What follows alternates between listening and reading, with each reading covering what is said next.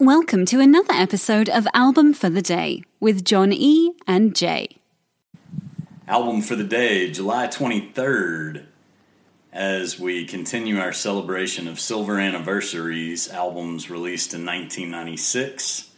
Today we celebrate Soundgarden, Down on the Upside, released May 21st of 1996. This is their last album until 2012's King Animal. 16 years. Now, 1 week before the main release, on May 14th of 96, they released 10,000 copies on vinyl. It debuted at number 2 behind The Score from the Fugees. That's also a good album. Critics said it was looser and more raw and live-sounding follow-up to Super Unknown. That's a fair assessment. That's exactly what they were going for. Right. They also called it overlong and said that judicious trimming could have benefited the final product. Well, thanks for being the creative artist behind that.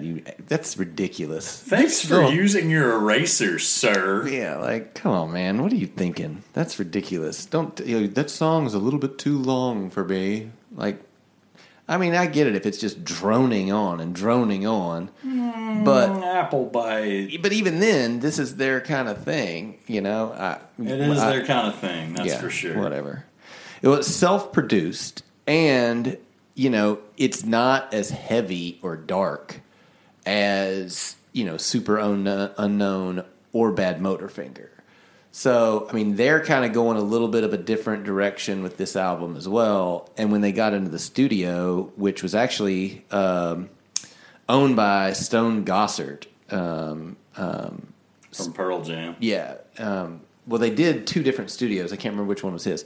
It did Bad Animal Studio and Studio Litho. I think Studio Litho is his. Anyways, whatever. But they left in some feedback. They left in guitars that were a little bit out of tune. It's less polished. Yeah, it's less polished. They wanted those imperfections, authenticity. Exactly. And and Super Unknown, my goodness, that album is perfect. It's completely polished, and they went through and scrubbed every little thing about it. And that Black Hole Sun is shiny. Yeah, but it's a great record, but I feel like this is equal to that record, and you get more of the grittiness, the true sound of Soundgarden in a live performance, and I think that's what they were going for. Yeah, more of that connection. Yeah, and they didn't look into this detailed production of going in and we're going to make an album and it's going to take us 2 years, and we're going to blah, blah, blah, blah. They did kind of lose focus a little bit, and they were sent Adam Casper, who produced this album and the next one with them. Mm-hmm. And he won a Grammy for 2 albums working with the Foo Fighters. Oh, that's cool. And also has worked with Pearl Jam, Queens of the Stone Age, and Eddie Vedder solo. The title, Down on the Upside, comes from the song Dusty. I think it's turning back on me. I'm down on the upside. Mm-hmm. But Chris Cornell said that they don't like naming albums after song titles because it draws unnecessary attention to the song. I'll agree with that. Absolutely. Yeah, because it's it deep. Yeah, there's a lot of times when you pick an album out, you see that title track, and you're immediately drawn to it, because it's what they named this album. So I totally agree with that. Absolutely. Yeah, the song that I always gravitated towards was "Blow Up the Outside," just because it's just a rockin' song. One of the songs I found most interesting was Ty Cobb, because Chris Cornell plays a mandolin on it. That's a pretty awesome little feature of a Soundgarden album. Absolutely. Well, he and Shepard played the mandolin and the mandola, which I had to look up. A mandolin is to a mandola as a violin is to a viola. It's larger, has a slightly richer, lower sound. Yeah. Yeah, Ty Cobb's interesting. Chris Cornell actually was asked about that, and being a baseball fan, of course, I was intrigued. I was like, Ty Cobb, tell me more. He said that was a song that really came from the guitar itself. It was mostly like the guitar was dictating what the lyrics should be and creating a mental image. The mental image was this sort of destitute guy. I guess he'd lost his cool, if you want to put it that way. He's sort of coming to grips with what had happened, and not necessarily feeling particularly emotional about it either way.